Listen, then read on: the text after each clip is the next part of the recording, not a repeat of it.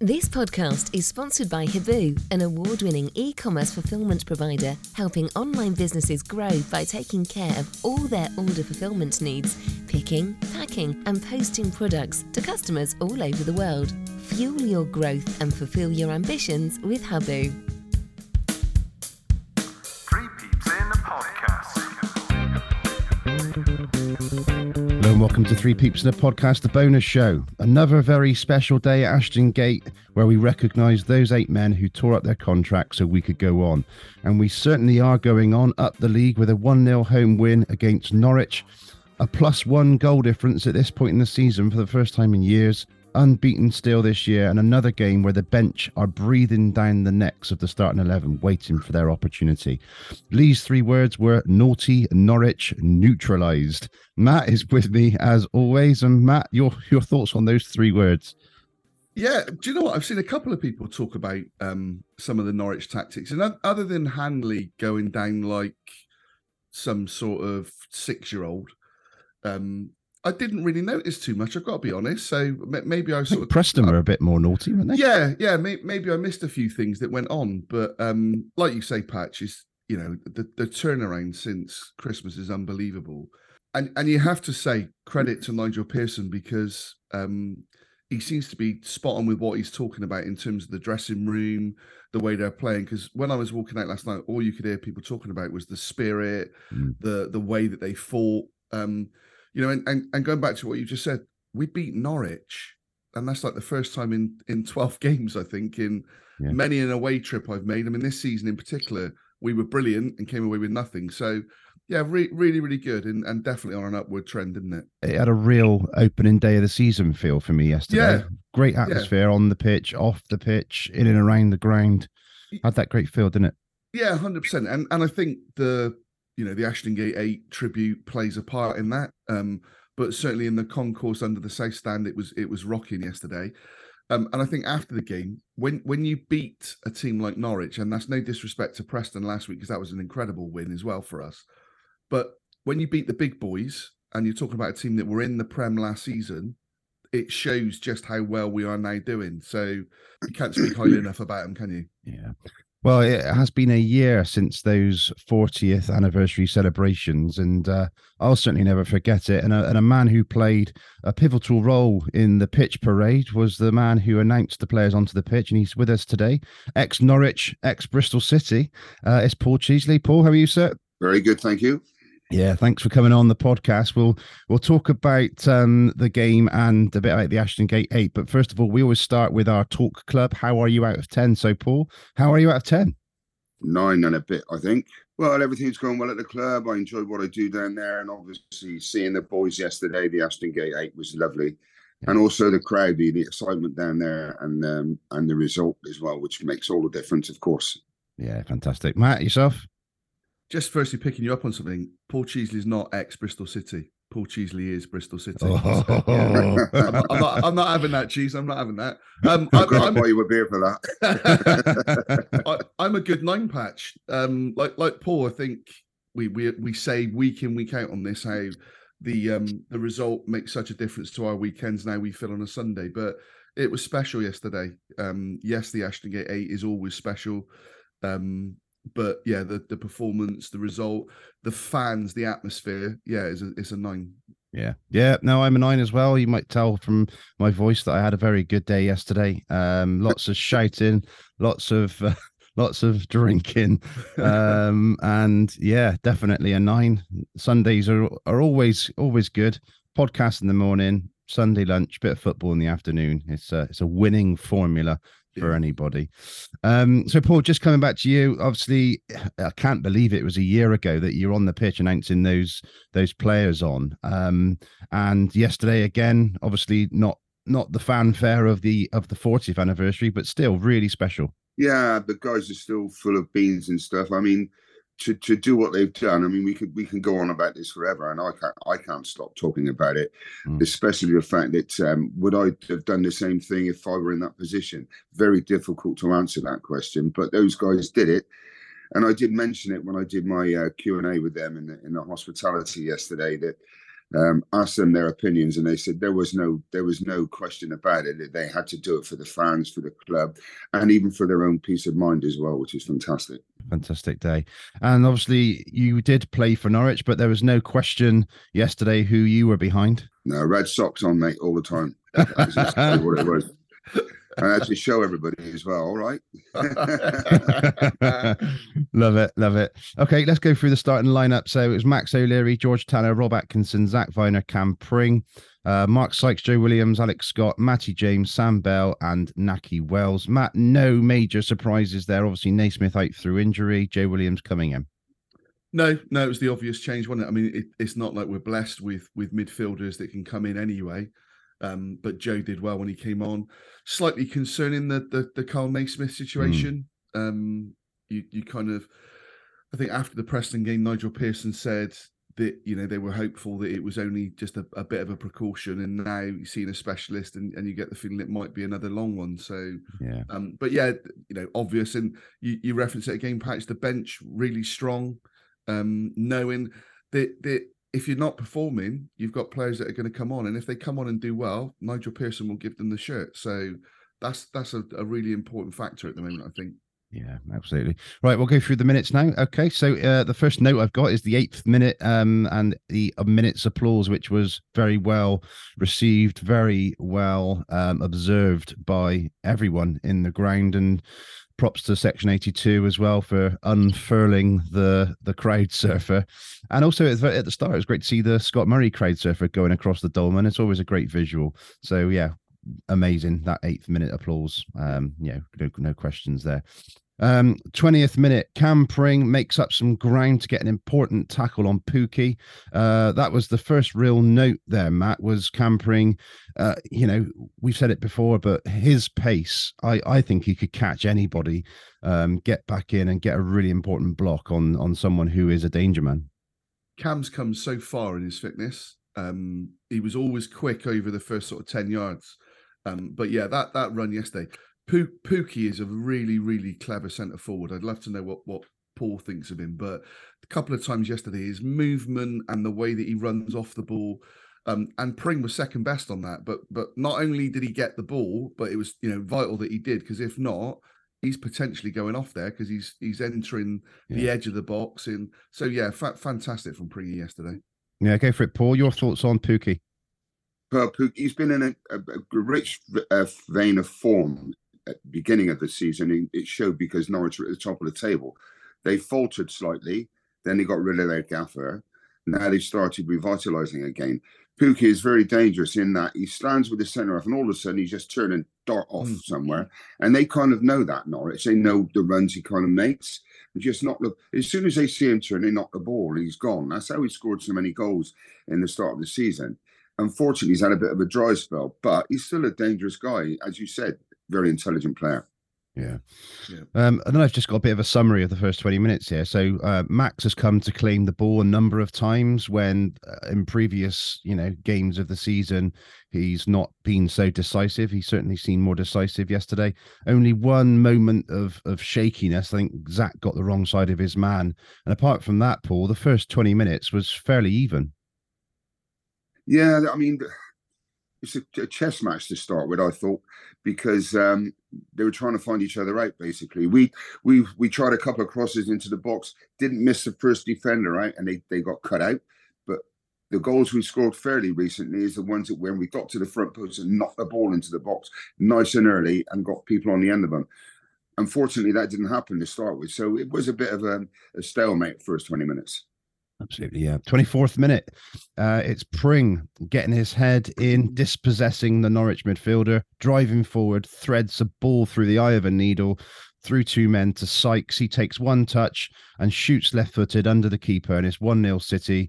And that's 5 goals now for the summer signing, Matt. And obviously, looking back, and it took an age to actually go into the net after that sort of touch under the keeper, but the keeper should be doing better. But you've got to get it on target. You've got to buy a ticket to win the lottery. It's what we say, isn't it? You know, absolutely you have to. Great interception by Pring. I know Wagner after the post-match thought it was a foul. I didn't, and we'll talk about the referee, I'm sure. I didn't think it was a foul. I thought he went down a little bit too easy. But as you say, Pringy plays a lovely ball through. The defender desperately tries to sort of stick a leg out and it misses him. But Sykes shows great presence of mind to bring it inside. Yes, it wasn't the most powerfully struck shot, but it's on target. But yeah, I mean, you have to say, I think it was Angus Gunn in goal, who was Brian, or is Brian Gunn's son. Yeah. Not was, but is. Yeah. And I think he came in, I think he'd been injured, but Tim Krul made an absolute howler last week in their sort of heavy defeat to Burnley. So Wagner must be thinking, God, did I do the right thing there? Because yeah, he's got to be saving that all day long, and it wasn't a difficult save to make. But credit to Sykes again, and his confidence is flying. And I noticed yesterday, Nigel Pearson, he's been quick to say, well, he should have been there when he's sort of been playing right wing back in. But yesterday he said, well, now he's playing further forward and in a position that he knows. We're seeing it. And again, you sort of think, yeah, well, you've got that right now, Nigel. Let's keep it there. But good goal. Yeah. Paul, get your thoughts on the goal. The through ball, fantastic, and the finish on target. Fantastic through ball. As you said, defenders not got near it, but tried to. And the first touch made it for me. He made it correct for himself, made it nice and easy for him to strike the ball. Another thing that was crucial in that goal is that keepers always dive a little bit higher, don't they? They think the ball's going to be in a comfortable position for them. But when you knock the ball along the deck, it's going to be very difficult to get down that quickly. So in that effect, that's the only reason why the ball went in the back of the net, because he's hit it along the ground. I think anywhere, any bit higher, he would have saved it. And in fact, I still think he should have done better, as you said. Yeah. Good shout then. Yeah. 29th minute, a short corner routine. It's a James 1-2 with Sam Bell. James passes to Scott. It's a decent cross in, and it's George Tanner, Matt, in good position. His header just glances wide. Yeah, I mean, I'm sure we're going to eulogise about George Tanner later, because I thought he was fantastic yesterday. Great to see him getting in the box like that. I know it's from a set piece, but yeah, it was a good header. Just a little bit unfortunate, wasn't he? Got good connection on it. The right connection, just unfortunately a bit off target. Paul, you've played with some great fullbacks over the years. Yesterday, the two fullbacks were the two standout players for me, Cam Pring and George Tanner. I thought they were both fantastic, getting down the line, getting balls into the box whenever they could. Gives everybody a chance in the box to get in the danger area then and create problems for the defence. The header, a little bit firmer, it's in the back of the net. Bit unfortunate, really, because that could have ended the game for them. Yeah. You like to head the ball, didn't you, in your day? Me? No. Yeah, it's probably one of my fortes, really. I was crap on the ground. You weren't. I've seen most of your goals now, and you certainly weren't, that's for sure. Right, 31st minute, it's Pring again. Pring breaks away down the left, feeds Wells. He's chipped in, but yeah, not one. And Cam is absolutely flying. I think we've already covered that, and we'll cover that more later. 35th minute, Pukki cuts inside and gets a good shot away, but Max is equal to it at the near post. Yeah, Matt, this was looks like a textbook save, but it was something he had to get down to because Pukki knows exactly where he wants that to go. Yeah, it was at our end. It was actually going wide. Was it? Right. Okay. But Max couldn't take a chance with it. But it actually stemmed from a poor clearance from Max. And that then invited the pressure on. Max's kicking yesterday wasn't very good. I've gotten several notes of that later in the game, which I sort of condensed into one. But he's always looking for that person on the touchline. And when we're 1-0 up with minutes to go, you just got to keep it in. Yeah, I mean, I actually don't mind that one as much. It was more of his out of his hands, and when he'd set it, he would have all the players on the left, and then he would slice it, and it would go into the middle or the right. But a couple of times, I don't mean he's too casual, but it comes across a little bit like that. He's obviously technically very good, but he's an outfield player until 14. Yeah. But it just yesterday was noticeable just how many times it didn't quite work out, and especially late in the game, there were a couple of ones where he put straight out and allowed Norwich to then get possession back, which Nigel Pearson was none too pleased about. But that one, he wasn't to know it was going wide, and so he had to get down low and make a good sort of strong save. So I think that was the only shot they had, to be fair. Yeah. Okay. 38th minute. Sykes pounces on a loose ball and crosses to Wells, who heads over. This ball was a really good opportunity. A loose pass from Norwich. As we've said already, Sykes is full of confidence, gets down the side, and we've seen Nahki Wells glance those into the net, haven't we? Yeah, I mean, he's just kind of got up a little bit late, I think. If he'd have got over the top of the ball, then he could probably have headed it down. But nevertheless, the ball was whipped in really quickly. It's one of those instinctive things, you stick your head in the way, basically. And unfortunately, it didn't hit the target. But going back to the keeper, I think O'Farrell would have been liking to make touches many times as that did for England this afternoon against Italy. You know what I mean? So without being rude, it was quite obvious that quite a few of those things went astray. Yeah. But yeah, that's the way it is. We spoke about technique of heading the ball and things like that. Also, the most important thing is the delivery. Now, we've bemoaned Bristol City so far this season for crosses into the box, set pieces, corners and free kicks. As a scorer of a lot of headed goals, how important is that service? Well, to be quite honest, it's great for somebody like me who has got a bit of aerial power. When you've got a couple of guys up front that are not massively tall, you want to try and alleviate the centre halves heading the ball away. So you've got to try and whip them in nice and low if you can, and then we can get across the bigger players. So, if we had a big, ugly centre forward like me up front, it's nice and easy. You can hang a ball up there, can't you? But we need to whip them in with these guys that are darting across players to stop the big centre halves heading it free. This is a message from the Bristol City Former Players Association. Throughout last season, we brought a number of ex-players back to Ashton Gate.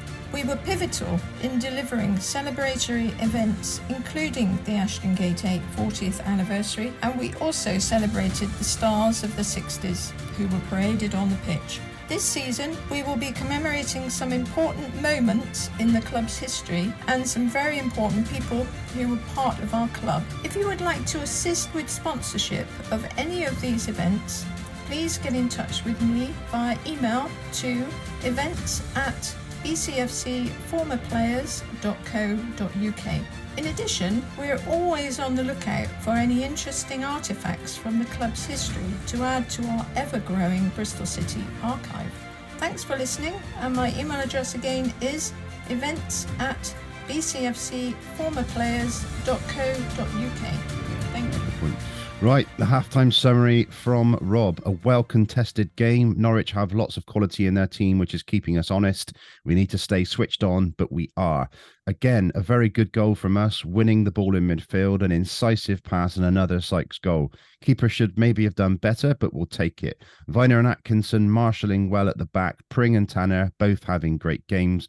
Bell not as impactful today, but could kick into gear any moment. Fantastic options off the bench up front, which is again, I'd advocate utilising to give Norwich more problems as they tire later on. And Matt, we will come on to that, but we certainly did.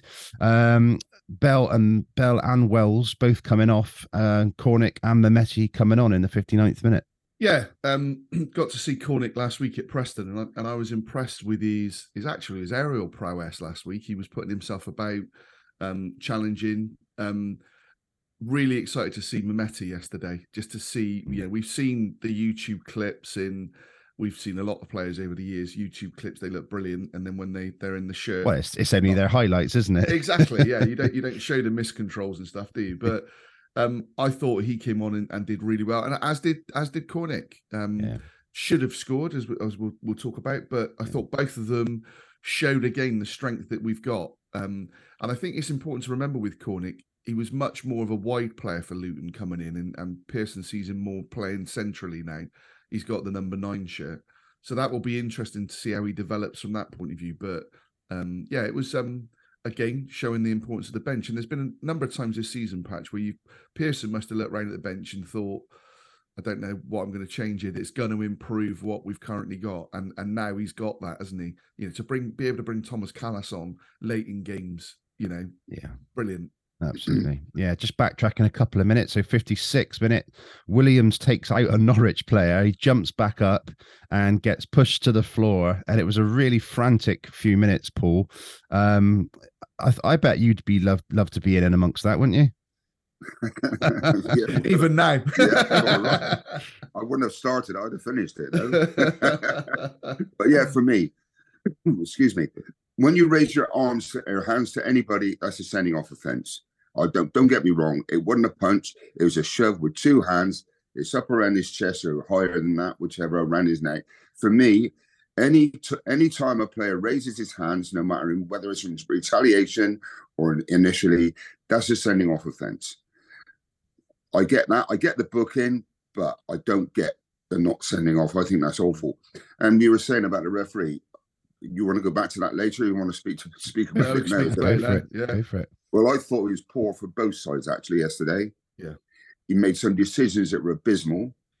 He didn't listen to any of his either of his line judges. Referee points to that way, and the linesman puts his flag up that way. Yeah. But I thought he made some poor decisions yesterday, and he didn't protect the players as much as he should have done. Not that it was a filthy game by any stretch of the imagination, but what was there to be looked at, he didn't look at properly. Yeah. Matt, your thoughts on the ref and also that Joe Williams incident?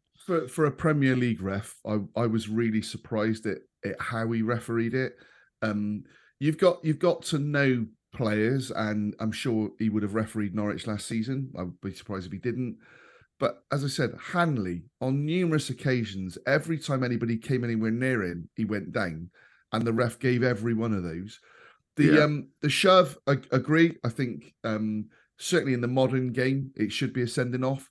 We probably can say, okay, well, we got away with one last week then at Preston because Naki did exactly the same. Mm-hmm. So maybe that evens out. But Joe Williams knew what he was doing. I don't like to see players then, and this is critical of Joe actually, because he went down and stayed down for a little bit, and it wasn't enough to warrant that. He should have been bouncing straight back up. So I don't like that aspect that you're looking to get a man booked or worse than that. But yeah, I thought he was really poor. I agree with Paul. I think it was for both sides, although I do think he favoured ex-Premier League side Norwich slightly more than he did us. I thought a lot of the 50-50s went Norwich ways.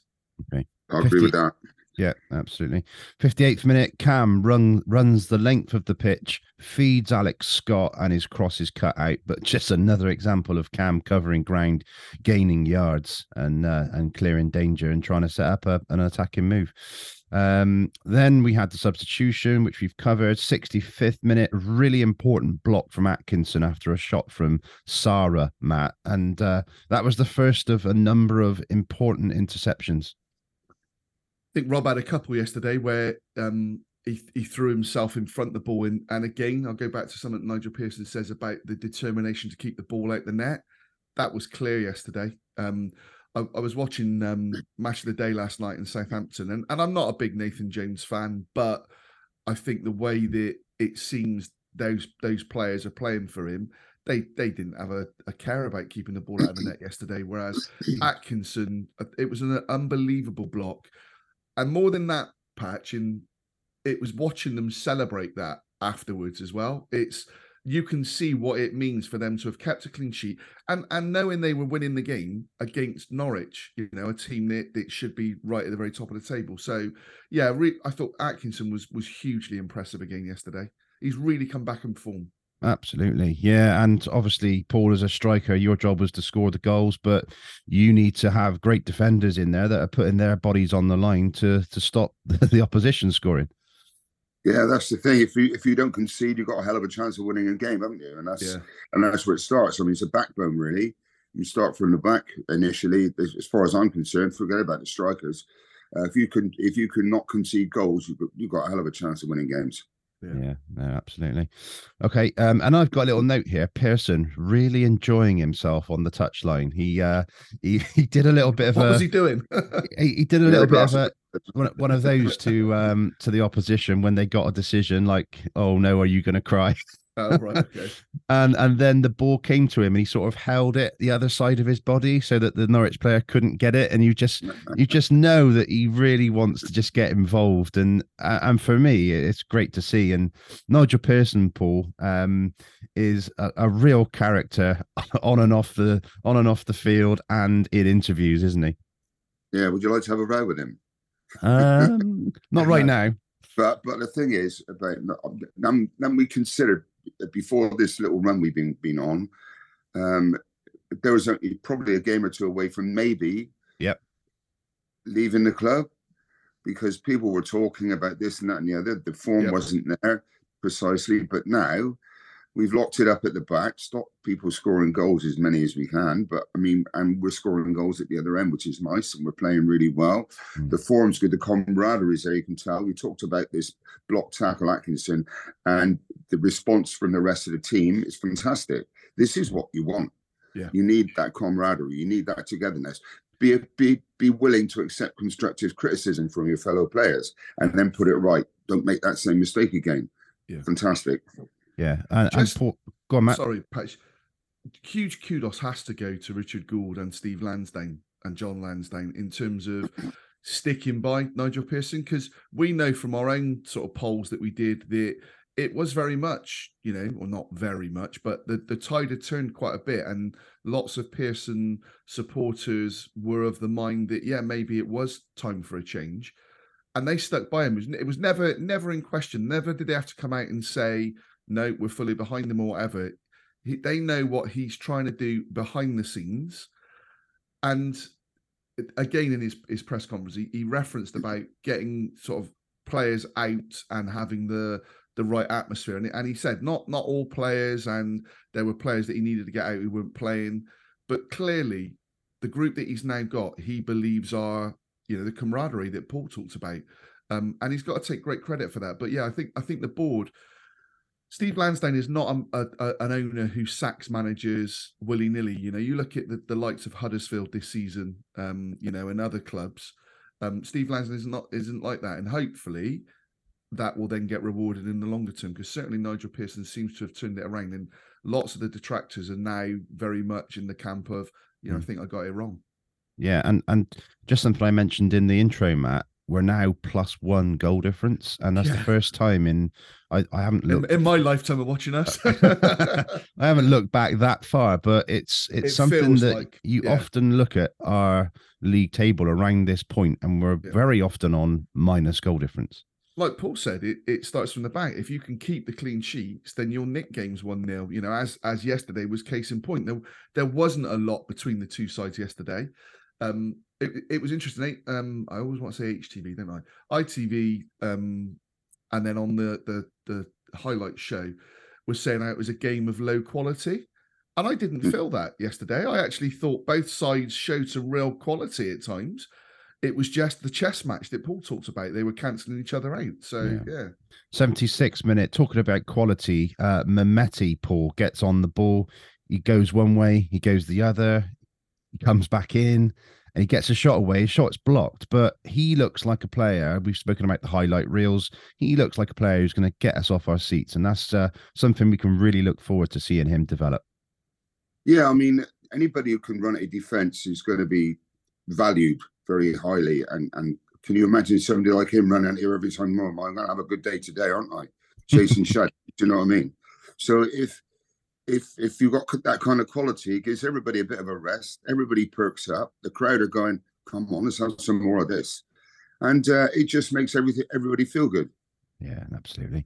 77th minute, Scott into the box, goes down, no penalty. That was never a penalty, but everyone looks at each other as if to say, it's never going to happen. And then just after that, Matt, Cornick's got himself into almost like a headlock. And again, no penalty. Two probably more on the side of not penalties than penalties, but still raises a bit of a chuckle. Yeah, I mean, I think our best chance will be Cam Pring coming in the box or Alex Scott. I think that's where we'll end up getting one. Or Mehmeti. Or Mehmeti. And there's a couple of times yesterday with Mehmeti, you're right, where there could easily have been a defender leaving a leg sort of trailing. You're right. I didn't think either of those were anywhere near penalties. And Nige will go on again on 5 Live on Friday and say no, because it's not. But I don't know if I'm sure you did see it yesterday because it was in our WhatsApp group. But we even made the New York Times or one of the New York papers talking about the statistical anomaly that is us not getting penalties, and it is incredible when you look at it, and probably even more so this season because we are getting in the box, we are scoring goals. So you would expect just on the law of averages, wouldn't you? But yeah, they neither of those were ever penalties. Yeah. Paul, have you got any theories on this penalty anomaly that's made international news? No, not really. For me, it's like referees do things their own ways, and we've seen so many variations and not changing of the rules, but movement of the hard and fast rules. Referees depict the rules and regulations in different ways. Maybe another referee might have given one or both of those as a penalty. Not sure, but it's on the day, isn't it? Really. And for me, there were no clear-cut penalties yesterday. No, there wasn't. No, am I right in thinking Keith Stroud is reffing on Wednesday? Apparently so. Yeah. So how ironic would that be if Keith Stroud was the man that gave us the penalty? I think we'll still be saying how ironic would it be this time next season if Keith Stroud was the referee. Oh God, it's crazy. But Paul, the pressure on the penalty taker when we do get a penalty will be immense. Did you take pens? We haven't had one for so long, have we? So no. Well, Tom Ritchie was the primary penalty taker, I think, wasn't he? And no, Jerry Sweeney. Of course, it was Jerry. Yeah. One step, Jerry Sweeney. One step. Yeah. And then Gowie scored a few as well. Yeah. Jerry Gowie. Did you ever take him in York? I took one at York. Oh right, score for my hat trick. Yeah, that was to get your hat trick. Yeah, of course it was. Yeah. I'll tell you what, it's such a bad penalty. The keeper just put one leg out to stop it, and it went through his legs. And I think that's how poor it was. But yeah, I'll take it all day long. He just wanted to share your hat trick bonus, I think. Absolutely. An ode to Bristol City and the penalty. There is a game that we all love. Over all others it sits above. The aim of the game is to score, making sure that you score more. 22 players, a pitch and a ball. The fans are there to shout and call. One man is there to keep it fair, but sometimes his game can be a mare. You see, there is such a way that you can score, is when a player takes a fall. Push, trip, shove, such a lot. Should all mean the man points to the spot. But there is a team that has no luck. It really makes you shout, what the heavens. It's now been 467 days since our last pen. City fans keep asking when. Will we ever get another? Should we give up and just not bother? Do the refs just hate our team?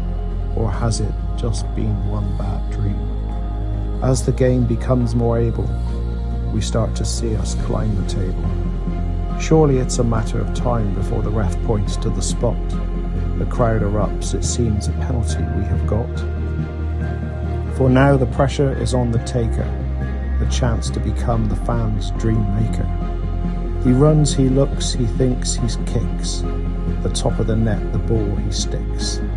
The fans go mad, they jump and cheer. The pubs stock up with extra beer. For now we drink and celebrate. Finally, we can stop the hate. Our team have been given a pen. The game restores to its usual zen. No more conspiracy, no more theory. Football is back safe as we know it. Sit back, take stock and enjoy the glory. For this their end, the great penalty story. 79th minute, Cornick away after a great volley pass forward from Joe Williams. He's got a lot of time to think, but he opts to shoot, and Mehmeti was well placed. Had power, but it was at the keeper. I think his moment will come. But Paul, for you, you're through on goal. You're only going to shoot, aren't you? No, you're going to pass. Poor decision. Listen, my mate TV Tom Ritchie would have stuck that away for the cross to him. So I know he's got a better chance than me. But the thing is, if the only time he scored was when the TV cameras were there. I didn't get TV coverage that he got. Anyway, But going back to that chance, listen, in your mind, you want to score. If you're so focused on it, you need to take a little look up just to see who's in a better position. For me, that is. And even I would have looked up and saw it and seen it was free. So that said, he's at the target, as you say. He's made the keeper save. It was near the end of the game, but there's still a chance to get an equaliser. When you get 2-0 up, it's over, isn't it? Matt, it's Corrick's home debut. I think it all got the better of him, and I listened to the commentary back with Cal Naismith, and he expected him to shoot and score.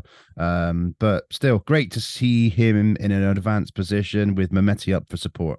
Good run. I mean, you said it. The ball from Williams was brilliant. You kind of thought he must be offside because of how clear he was then through. Yeah. The only yes, I agree with Paul. He should have probably passed because Mehmeti was completely unmarked. I don't necessarily blame him for shooting because he obviously wants to get off the mark as early as he can. He just hits it straight at the keeper, doesn't he? It was at that height again. Paul's point about if you go low, nice and easy. It was an easy set. In fact, it more hit him than him really having to do anything, didn't it? I hope a goal's quick in coming because those sort of moments can then play on your mind. If you have a few games where you're not scoring and you're getting chances, you might start snatching at stuff. So hopefully it's not far away. But again, I thought he made an impact, Cornick. He was putting himself about. Obviously, he's got good energy levels, which Pearson's talked about. It was probably the wrong choice as it turned out. But yeah, I'm not going to be hugely critical of him. 81st minute. I must be honest. I must be honest in that situation. If he scores, then everybody's kissing his butt. Oh yeah, exactly. So yeah, it is what it is. So take your shot, really. But exactly. But take your shot. Yeah, no, it's a tough one. I think he was just desperate to that's to the get thing. off the mark. Score, and it's not a debate, is it? Well, and also the pass. If he then passes and it gets blocked or he mucks up the pass, everyone's gonna be, oh, what are you bloody shit? Or Mehmeti misses. You're like, goal white, but exactly. Okay, 81st minute. Alex Scott comes off. Captain Andy Weimann comes on. Matt, let's just talk briefly about Andy Weimann being appointed club captain with David Bentley. Oh God, Daniel Bentley going out the door. I think it's a great choice for me. He's someone who has been at the club. He's definitely has been there the longest, apart from Zach Viner and Max O'Leary. But yeah, for you, Andy Weimann, club captain. Yeah, I think he's the sort of player that you talk about that is in the ref's ear. We've said that, or I've said it certainly from a captain. You want someone who's vocal, lets the referee know when there's sort of 50-50 decisions that we've spotted that and you've gone their way. Come on, even it out and stuff. What was really interesting, and again, going back to Cheese and the sort of professional game, Pearson let the players choose the captain. And that was, it feels quite unusual for me because normally there's a bit of a fanfare as to who's the captain and things like that. And I think there was even one point where Curtis Fleming had said that Andy was going to go and see Pearson. And he said, well, if it's about the captain, the players choose. That's fine with me. Which I thought was quite unusual. So I don't know, Cheese, whether you ever came across that. Is that something that, in your experience, or was it normally a management decision? Well, when in the 70s team, obviously, it's such a long time ago, when I arrived at Bristol City back from Norwich, Jeff Merritt was already the club captain. Nobody had any qualms about that whatsoever, his leadership or whatever. Nothing was questioned.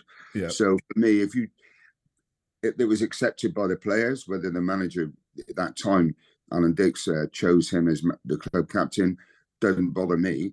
Yeah. But when the players choose their mentor, there you go.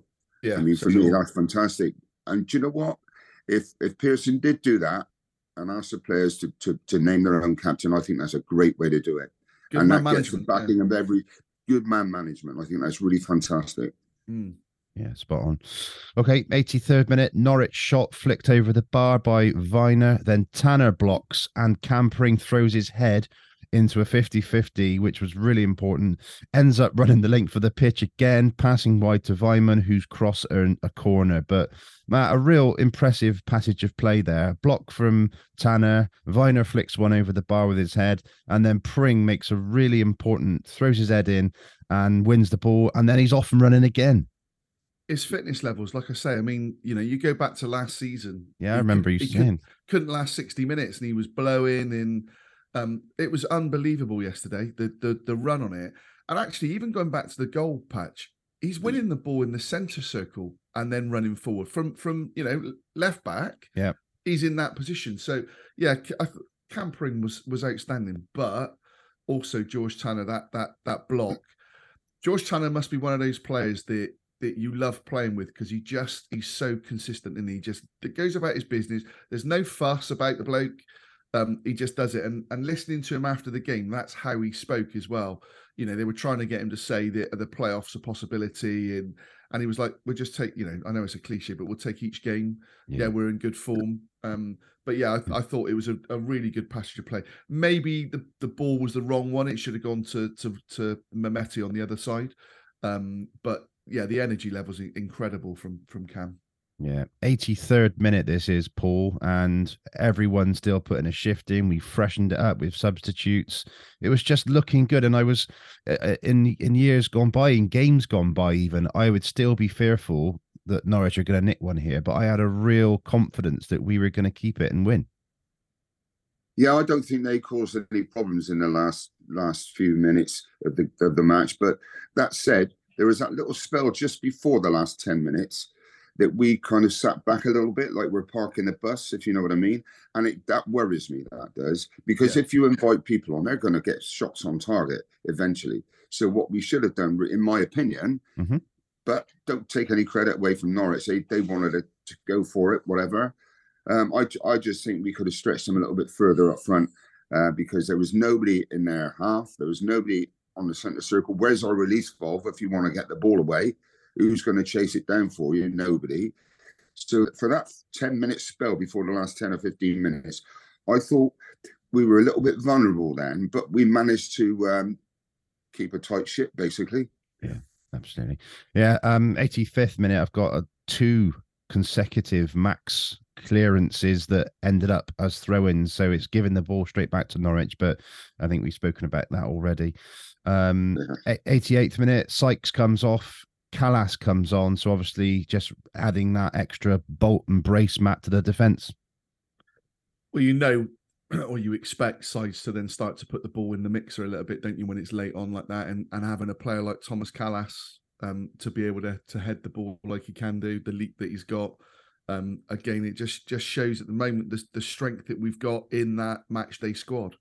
So yeah, it was good to see, and also a little bit. And it was a tactical move, I'm sure, but good for Sykes as well to come off and get the applause that he did. Because, I'm not going to name names, but I've seen a few sort of Twitter posts about him and talking about him not being that good a player. And I saw the same people yesterday saying, is it okay for me to have a face-to-face with him and admit I was wrong because he's really doing the business at the moment. So, yeah, great credit to him. But brilliant that you can bring Callas on. Yeah. Yeah. Paul, Callas, hell of a jump on him. Kamikaze in the air. Remind you of anyone? No, he couldn't beat me. No, but seriously, big asset. Nice to see him back on the pitch again. And also, very experienced player. Yeah. Good player. So, to tighten it all up at the back a little bit more so in the last dying minutes, whatever, it kind of makes a bit of sense, really. And as you said about Sykes, listen, people might have said things about him. He's not that good a player. Well, 5 goals already. I mean, come on. Yeah. That's not a bad player, really, is it? Or should he have scored? Should he have scored 10? Should he have scored 10, really? Who knows if he may have scored 10 if he was in that position? Yeah. But also, if he was looking at any of these comments with people, he certainly put the credit right, hasn't he? Yes, he's put himself back on the map again. So he's made the effort to say, "Oh, shut the critics up." Fair play to the man. Yeah. And he's again, a number of people in James on our WhatsApp group was sort of saying just how vital he was for Tanner yesterday. And they do work well as a pair, don't they, covering in. Again, it's nice to see when there were challenges going in the box, he was sort of high-fiving each other. And actually, perhaps there was a challenge we didn't reference where Sykes had to come racing back the length of the pitch and make a challenge in the first half. And it must have been 70 yards that he ran. It was brilliant. Yeah. Callas is interesting, isn't it? Because it seems as though from the outside that he's got a really good relationship with Nigel Pearson. Obviously, his contract's up. He's on big money. Yeah. Would have to take a cut. Be interesting to see whether he's willing to do that in the way that Naki was, because he clearly likes the area. So yeah, that's going to be an interesting one, I think, in the summer. Very interesting. Yeah, as you say, he is the high earner at the club, and he probably There's bound to be interest in him, isn't there? Yeah, I guess if someone comes in and offers him the same money he's on or more, then you can't blame the man. But no. Yeah, it'd be interesting, as you say, he is very settled in Bristol. Yeah. Just to finish off, 92nd minute, we've got Angus Gunn up for a free kick and then a corner, and I think Joe Williams made a really important block. So not only is Tanner making blocks, Viner making blocks, Pring, everyone is putting together, throwing themselves in the way. And Joe Williams on this occasion. The attendance yesterday, 23,757, which was fantastic. And you could see and hear it as well, which is always great. Matt, whilst I gather my voice a bit more, I'm going to hand over to you now for the ratings, if that's okay. Yeah, of course. Yeah. So Max, I've gone 6. I went 5 initially because I thought his kicking was sort of poor, but then you talked about it as well, Patch. He did come for some important balls in the air yesterday. One of them was actually quite a way out as well. It relieves the pressure. He didn't have a lot to do, so I'm not. If I wanted to be negative this morning, I could knock him down to 5, but I'm not going to because a clean sheet as well. A clean sheet, exactly. Yeah. There you go. I'll do the 2 centre halves as a pair. Zach and Rob, I went 2 8s. I thought both were exceptional. The blocks that you talked about, yes, Zach made a misjudgment in the first half where he went to win a ball and didn't, and that was really the only mistake I can recall that he made. Rob Atkinson, I don't think, put a foot wrong yesterday. And in other games, would certainly be in the mix for man of the match.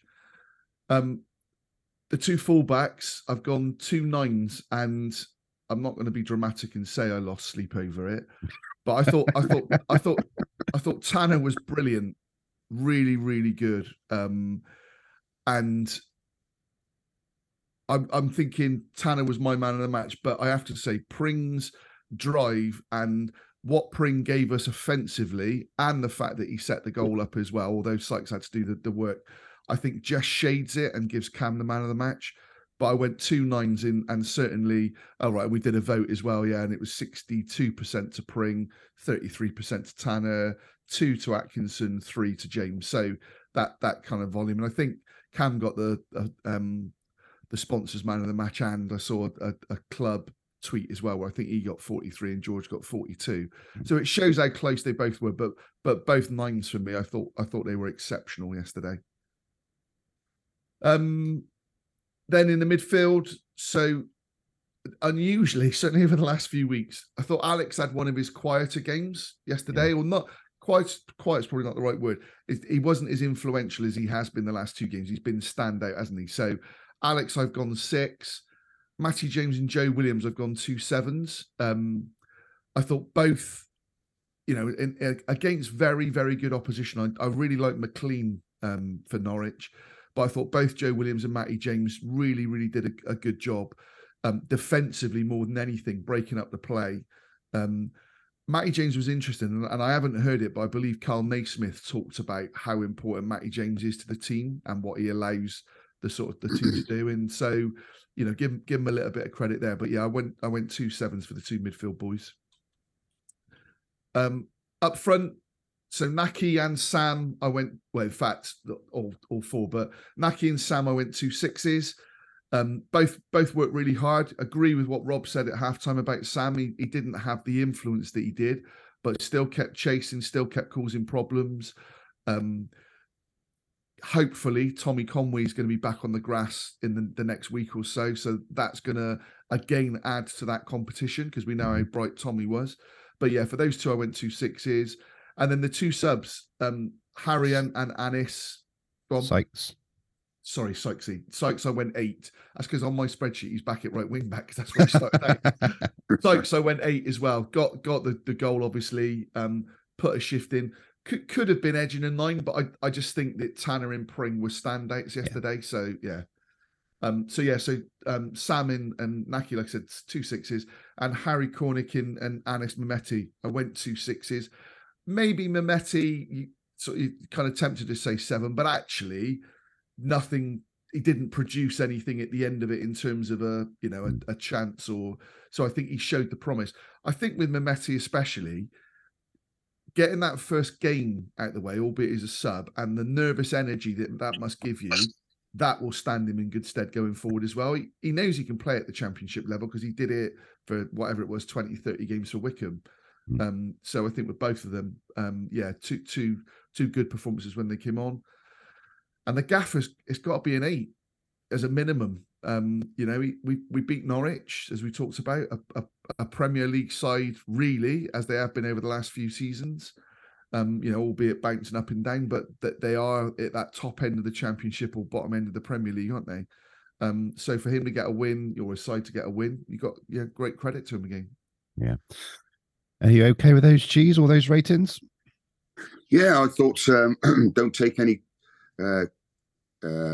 credit away from the double centre half who stopped Sargent and Pukki, 2 important players for that side, getting anywhere near scoring goals. I thought that was a fantastic effort. But overall performance is like a workmanlike performance all around the pitch. The strikers played well. They were substituted because they ran their socks off. And for me, I thought the players that played up front yesterday worked very hard for us. Yeah. The rest of the team around the park picked up nicely, didn't let anybody play too well, and reduced any chances to a minimum. Yeah. I thought Naki yesterday, Patch, there was 1 or 2 times where he did brilliantly to win the ball or hold the ball and bring it in, and then his last moment was the wrong ball, wasn't it? Or he got tackled in. But yeah, his work rate was phenomenal. He was coming quite deep at times, wasn't he? He was. Yeah, he was. Yeah. That gives us an average of 7.08 for the game. Okay. So let's have a look. We're 30 games in. I think on your spreadsheet there, you've got all 30 league games. Who is coming up trumps as our highest rated in the first 30 games? It's probably not an obvious one, but Cam Pring. So Cam Pring's averaging 7.15. He's actually got the most man of the matches as well for us. He's got 5 man of the matches this season. Where the next one are Wells and Scott with 4. No surprise really that it's Cam Pring at the moment. Okay, fantastic. Right, 150 appearances yesterday for Thomas Callas, worth noting. Congratulations to him. And then I've got lots of tweets. I'll read as many as I can before my voice completely goes. So Chris, what a superb character this team has shown in the last 2 games. So many vital blocks, especially in the second half. Can't remember Max being really troubled. Tanner edges Pring for me, for my man of the match. How he dealt with Hernandez and the crowd were brilliant. Shane O'Connor, back 5, including O'Leary, were brilliant today. Matty James and Williams, just as good. Atmosphere, the best this season. On to Wednesday. Johnny Pine. Another battling team performance, similar to Preston. Pring, absolutely awesome. Tanner had his best game yet. Referee was determined Norwich were going to get something out of the game. Loving this current run and loving the team spirit we have. Long may it continue. Robin over here, Beth Not Roof. A mention on the pod would be great for her Australian Facebook group. I saw that, yeah. Yeah, if anyone is listening from Australia, there is a Facebook group. If you go follow at Robin over here 1, you'll be able to see the detail of that. But I think it's just Bristol City, Australia, I think is the name of the Facebook group. And she also adds, what a win. Tanner and Pring, excellent. Naismith was really insightful on Robin's TV. He is a coach in the making. Dr. Dean Allen, a fantastic home win for Bristol City today against Norwich. Great team performance with Cam Pring, George Tanner, Mark Sykes, all outstanding. 9 games unbeaten. There's a real unity in the group right now. Just touch on that unity in the group right now, Paul. The promotion team of the 70s, I guess that's a core part of it, isn't it? Having that team spirit on the pitch, off the pitch. Well, the thing about that is, that those guys that I joined, fortunately enough, were a bunch of guys that were brought up together through the kids' ranks. Like Trevor Tainton played for Bristol Boys and came up through the ranks, the same as Jeff Merritt, the same as Dave Rogers, all those kind of local guys, and amalgamated with a few Scots. and Clive Whitehead, and a couple of others. They've been together a long time. These guys, if Pearson can keep these guys together for a few seasons, I'm sure they'll make a bigger impact than they're making now. Yeah, fantastic. Matt, it's Wednesday, Wigan at home. I think we need to approach the game exactly as we did today with Norwich. And I know Wigan are at the opposite end of the table, but exactly, this is the sort of game that is the old banana skin, isn't it? Well, Wigan sacked Toure. They've got Sean Maloney, an ex-Wigan sort of player and coach in there as well. And they've picked up 4 points for the last 2 games. I watched the highlights yesterday of their game against Huddersfield, and they looked a little bit fortunate to get the win, if I'm honest with you. But you're right, we've got to approach it. And again, listening to one of the youngsters, George Tanner, talking about the game and saying that, there's no complacency. It's just the next game. They want to keep the run going.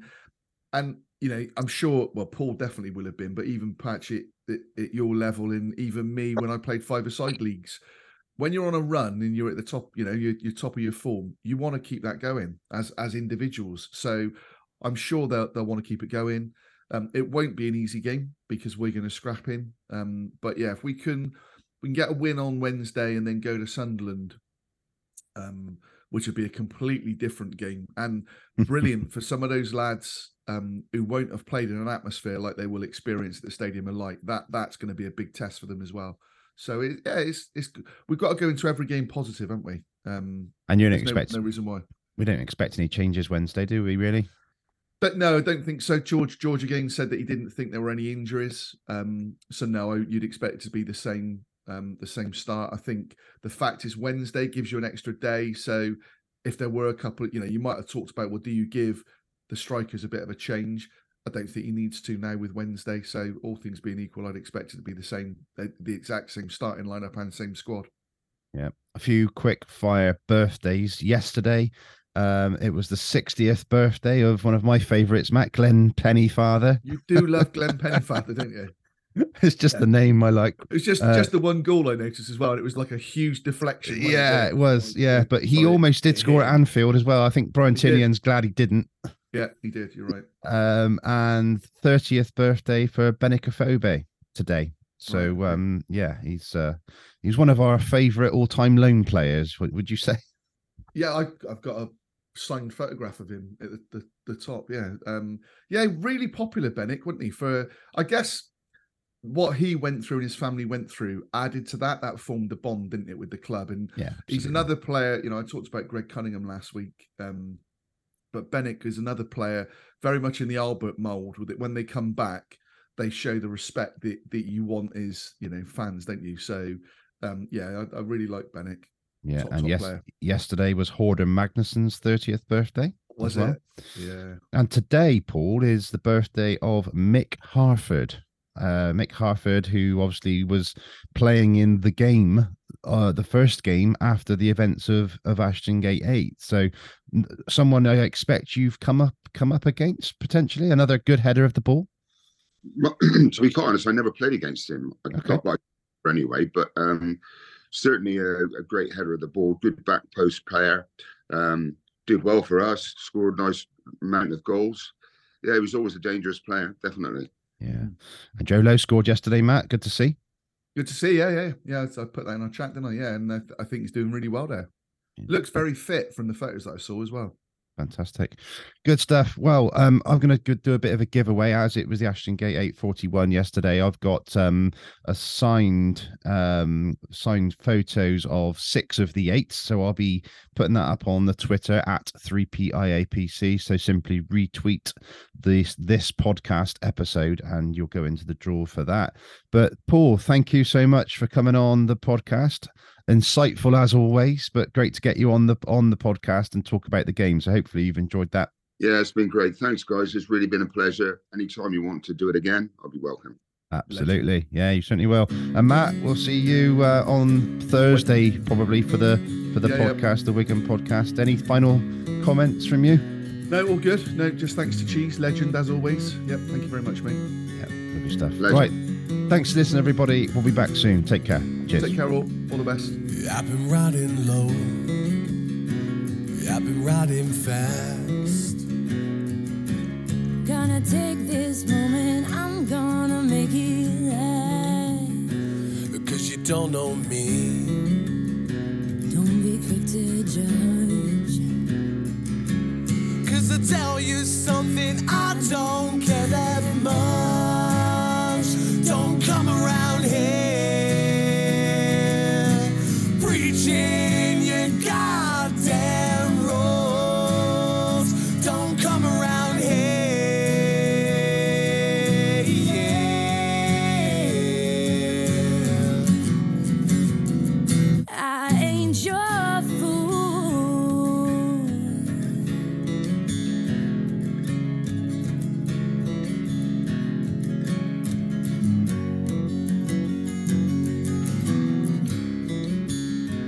You're gonna regret it if you stay in this town. I'm no savior, I will take you down.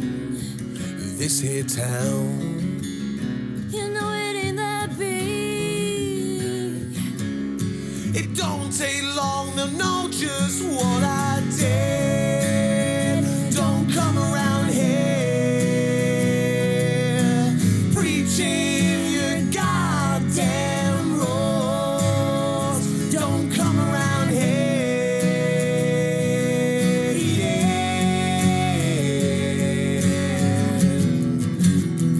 I ain't no fool.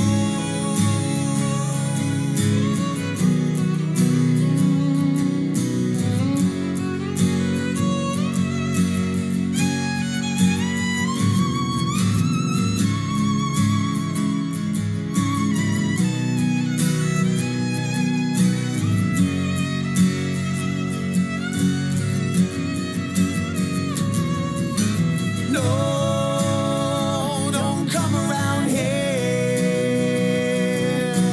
preaching your goddamn rules. Don't come around here, yeah. I ain't your fool. Because you don't know me, I ride low and fast. Gonna take this moment and leave you in my bed. I'm gonna keep riding, looking in the mirror. Watching that